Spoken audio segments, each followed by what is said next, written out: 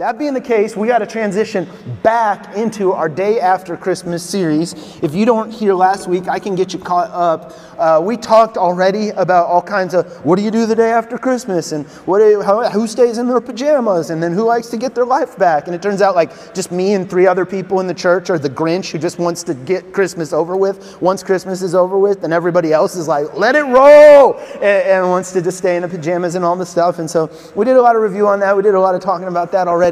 Let me get you into the text. Let me get you into the scriptures we cover, and I'll tell you that, and we'll get right into it. So we went to Luke 1:32 and 33, and we found this big idea from the scriptures. This is when an angel comes and talks to the Virgin Mary, and he's speaking of Jesus, and he says this: he will be great and will be called Son of the Most High. The Lord God will give him the throne of his father David, keep going, and he will reign over Jacob's descendants forever, and his kingdom, this is Jesus, his kingdom will never end. And we discovered, yes, Jesus is a Savior. Yes, Jesus is a healer. Yes, Jesus can be there for us and be our helper. But above all of those things, Jesus came as a king. He is the one true ruler of creation as we know it, of your life and of my life as well. And so we kind of landed on this big question, and it comes before all the other questions in our faith. Is Jesus my king? So we could talk, hey, what happens to me when I die? We could talk, how do I know I'm saved forever? We could talk, should I do this with my life and obedience? Should I do this with my sexuality? Should I make these kinds of decisions or these kind of decisions? Should I resist what culture is up to, or should I go with the flow of culture? We talked all these questions come after the question, which is simply, is Jesus my king? And then we just doubled down on that because we went to Matthew chapter 2 and we started talking about another part of the first Christmas story. And it says, after Jesus was born in Bethlehem in Judea during the time of King Herod, Magi from the east came to Jerusalem and asked, where is the one who has been born the King of the Jews? We saw his star when it rose and we've come to worship him. And so this is important because there's 2 new characters introduced. There's this King Herod, and we talked about he was this crafty king. He's a Roman official. He oversees the area that the Jewish people are settled in. He reports to Caesar and helps manage the Roman kingdom. He was actually called the King of the Jews because he ruled over the area with the Jewish people in it. He was a violent king. He was a volatile king, and he was obsessed with himself and his legacy. And then there were these Magi, and we burst a lot of bubbles because these Magi roll in, and it's not actually just 3 wise men like you have in your nativity scene. It was this whole entourage, and they come to Herod, and they're like, hey, we've come to worship this king. We saw a star, and how did they know this stuff? How did they do this? These Magi were these wise men. They were royal officials. They served a king as advisors. They studied all kinds of ancient texts, all kinds of religious texts, as well as astrology and the stars in the sky. And so they show up unannounced at Herod's castle. They didn't just show up at the manger over here. They see it in the sky. They go, okay, where's the capital of this whole place? Where's this king being born? So they no doubt end up in Jerusalem talking to King Herod, and they go, oh my gosh, we heard about this new king. We've come to worship him. Can you tell us where we can worship this new king? To which Herod says, oh, you must be the guys from the nativity scene. How sweet. Let's all go worship the newborn baby Jesus together. Time out. That was just to make sure you're paying attention. Herod did not say this. This is not in your Bible, but it is in fact to point out this idea that Herod would have been completely shocked by the arrival of these Magi. He's the King of the Jews. He's the ruler of Israel. He's the one who keeps everything under his thumb. And so knock, knock, knock, surprise, hey, Herod, we've come to worship this new king. He's shocked, and not only shocked, he's threatened. Because if these guys would have just came and said, hey, we heard that there's going to be this great religious teacher, and he's going to be born somewhere here. Well, Herod's not threatened by a great religious teacher.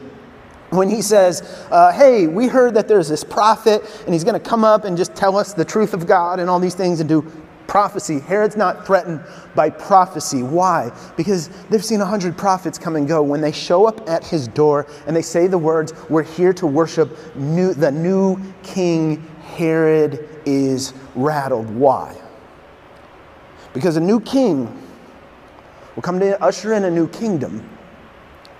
And eventually that kingdom will collide with the kingdom that he's built and established. And people are going to have to choose sides. So here's what really happens in Matthew chapter 2, verse 3. It says, when Herod heard this, he was disturbed, and all of Jerusalem with him. When he had called together all the people's chief priests and teachers of the law, he asked them where the Messiah will be born. And we introduce this new word, Messiah, and that's this title through Scripture, and it means God's final king. So Herod is shook. He's not sure what to do. There's advisors around him. They're planning, they're scheming, they're triangulating. Verse 8 in Matthew here tells us a little more. He, Herod, sent them, that's the Magi, to Bethlehem. Go and search carefully for the child. As soon as you find him, report to me, so I too may go and worship him. After they had heard the king, they went on their way. And the star they had seen when it rose ahead of them, they followed that star until it stopped over the place the child was. When they saw the star, they were overjoyed. On coming to the house, they saw the child with his mother Mary, and they bowed down and worshiped him. A good friend of mine lives in South Carolina, and he's a pretty good preacher. He preached this text last week. He's not as good as me, but he's all right. And he just explained in his message on this passage, and this is something that I just agree with. So good job on this one, Nate. When you are in the presence of God's one true King, bowing down and bending a knee is your one proper response.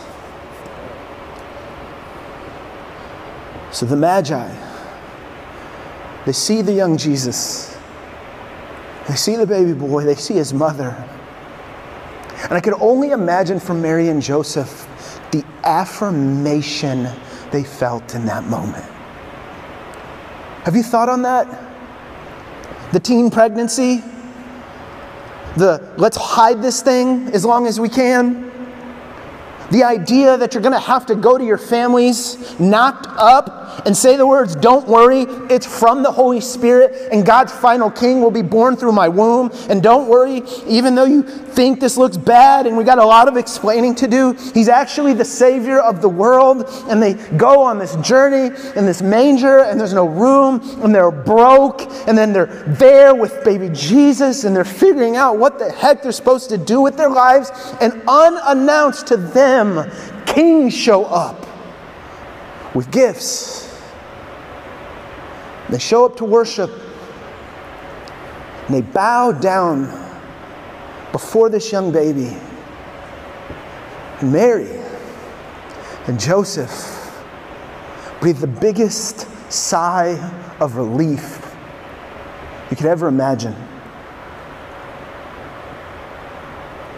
They stay there where Mary and Joseph are in Bethlehem, 6 miles down the road. And then this unique verse happens in verse 12, and it says, having been warned in a dream not to go back to Herod, they returned to their country by another route. I could do a whole sermon on Matthew 2:12, and we would just call it Trust Your Gut. There is something to be said for sanctified common sense. These are wise men after all. So when Herod looks him in the eye and was like, hey, can you guys use your astrology to take me to this king? You're here to worship him. Oh boy, I'd love to worship him. Let's all worship him. They knew exactly what he was up to. They knew exactly what he was angling for. And so they move from Bethlehem back east. They take the southern road. Something else happens. This angel comes to Mary and to Joseph in a dream, and they warns them, hey, Herod is on the prowl to take this young baby's life. Why don't you guys go down to Egypt to hide out, which is very practically and functionally out of Herod's jurisdiction. Now this is a cool one about the sovereignty of God. How the heck do this young man and this young woman who don't have 2 pennies together afford an all-expense paid trip to Egypt? I'll tell you how. God sends gold, frankincense, and myrrh. Don't ever doubt God's ability to provide for you in the moment of crisis, because those gifts were on the way as the exact moment the baby was being born. As if God was telling you and telling me, relax, I got this. And then we get to the part of the story that nobody likes to talk about. We get to the part of the story that doesn't show up in your nativity scene. We get to the part of the story we don't share over there in kids' church. Verse 16. It says, when Herod realized he had been outwitted by the Magi, he was furious. And he gave orders to kill all the boys in Bethlehem and its vicinity who were 2 years old and under, in accordance with the time frame that he had learned from the Magi. And there was weeping. And there was loss. And there was pain. The day after, the first Christmas ever. So what do we do with this? How do we take verse 16, bring it into our time and our place and our space today, and live differently because of it?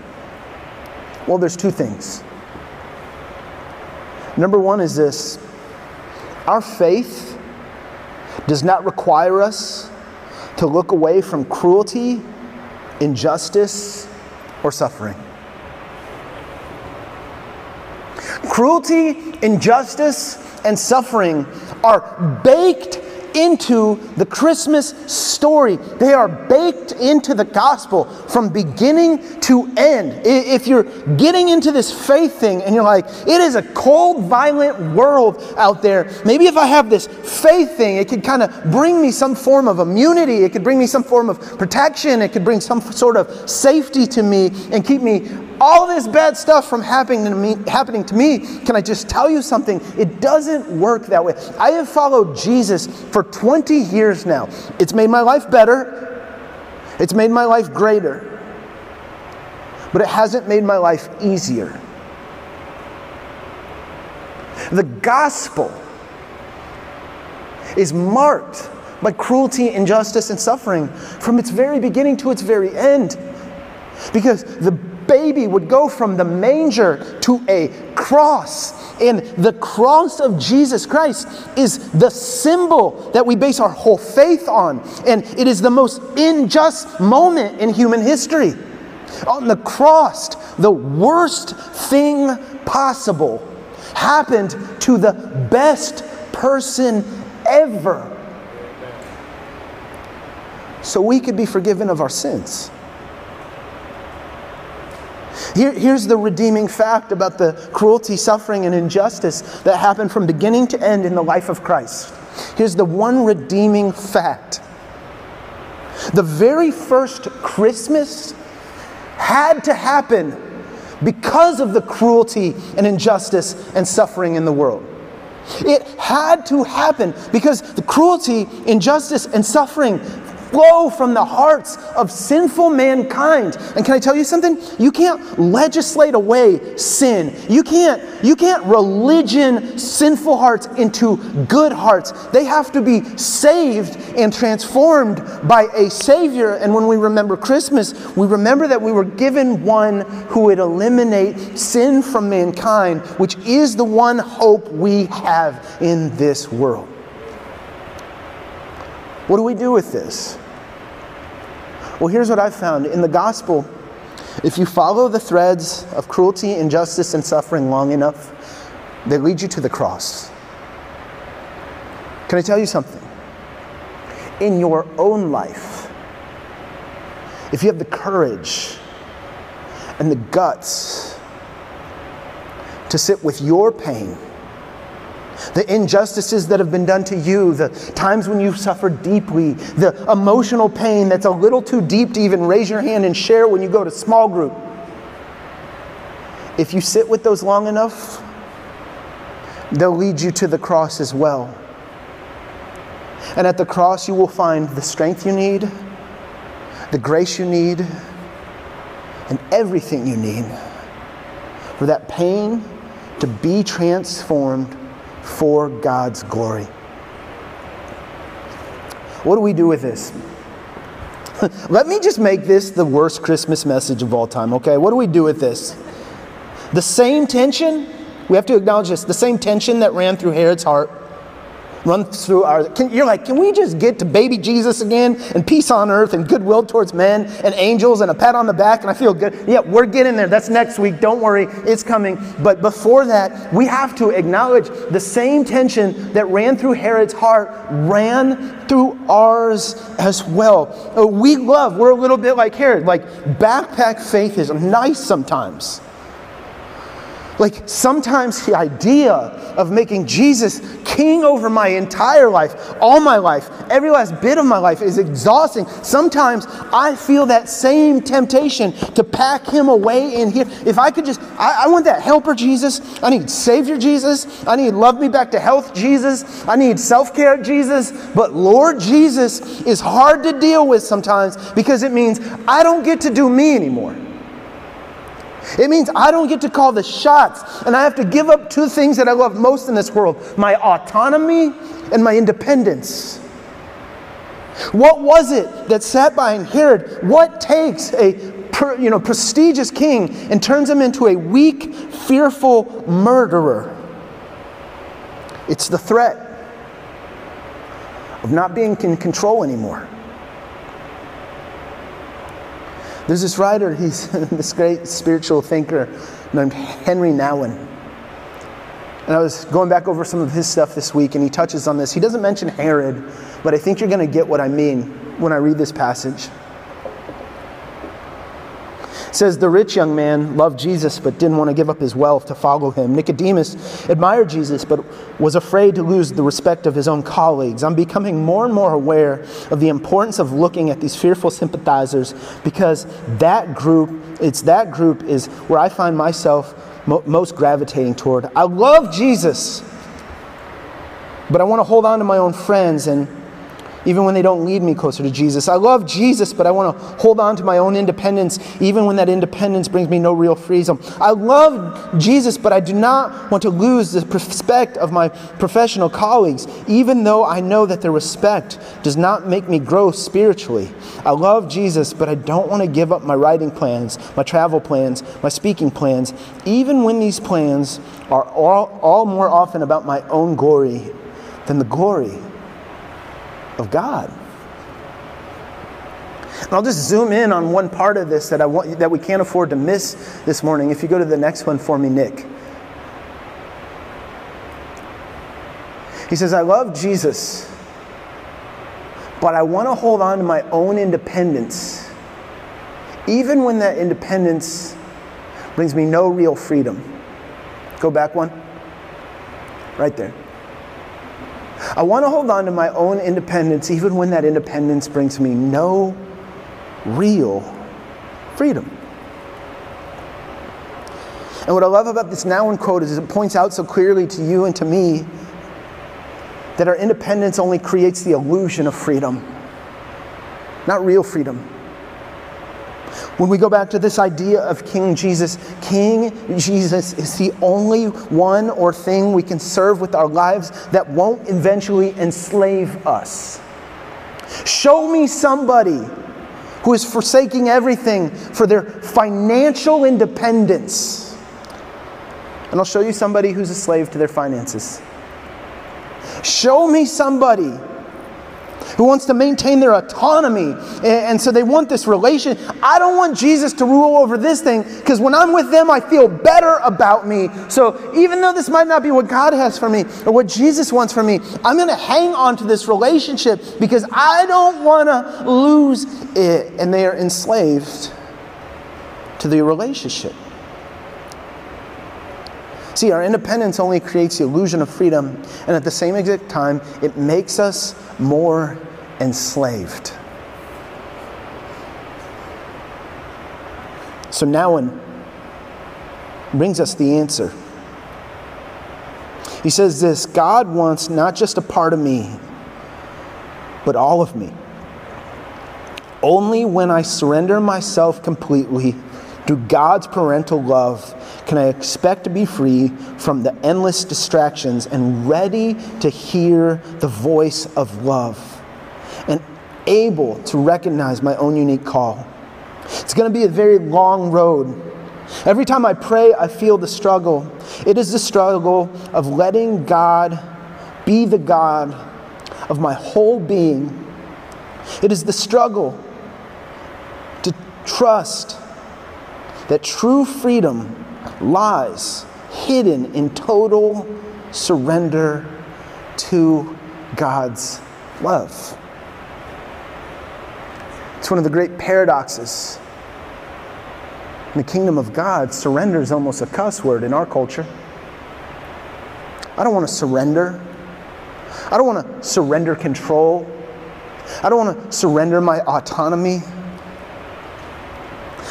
But in the gospel, surrender is the only true door to freedom. And so my heart and my hope is that today we would each take a lesson from Herod. His struggle to maintain his autonomy and independence made him more weak, more fearful, and enslaved.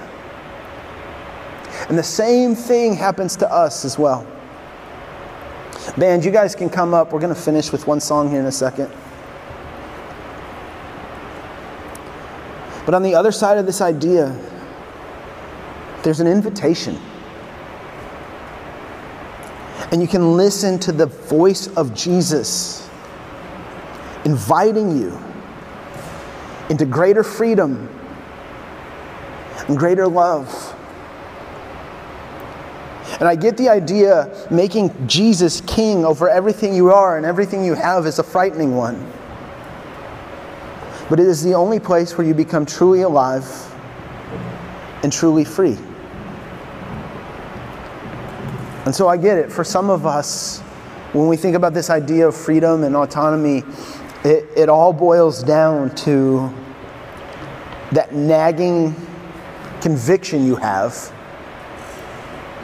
to actually let Jesus be the king of your life. Like this morning feels like tension because there's a part of you that knows you were made for that. A part of you feels like you are being called that direction by God. But inside you, something has your heels dug into the ground. You're clinging to those last pieces of your autonomy. I'm just here to tell you, King Jesus gets it. He's the only one who can actually lead you to a life that's free. A life that's alive. And a life that's everything you were created to be. For others here, it comes down to this like moral decision. You have this like one moral decision and you're like, this whole thing boils down to that. I want to do that because it makes me feel good, but if Jesus were truly lording over this situation, I wouldn't do it. So for you right now, you sit right in between those two places. I'm here to tell you, there's a king who loves you, who gets you, and is sitting, waiting for you to step into everything you were made to be. For some of us, it's what we call in our student ministry, the seventh slice. 7 like the number slice, like slice of pie. And if your life were sliced into these 7 pieces, God has the first 6. You're like, oh, I got you on the first 6. We did this one. I remember that lesson. I let go of control of this thing. Now you got this other. Dude, the first 6, you are there. But there is a 7th slice of your life. And you're still wondering if you can really trust that slice to God. And as your pastor, and as one of the biggest fans of your faith journey, I'm telling you, you can trust Him with that slice. And that is probably the decision that unlocks all of the next blessing, all of the adventure, all of the calling, and all of the destiny that God made you for. And you can trust Him with it. So I want to invite you to stand, and I just want to pray for you right now. And then we're going to just wrap with this song. Let's pray together. God and Father, I thank you this morning for being a true and worthy King. I thank you this morning for your great love for us, for the way that you love us so much. You pursue us, not aggressively, not squashing us into obedience, but with an unconditional love. It's almost too good to be true. Jesus, I pray for all of us this morning that you would just be calling us into new places of obedience, new places of faithfulness. That, Father, as we make these big, scary decisions, you'd be right there affirming us and calling us forward. All these things we pray in the name of King Jesus. Amen.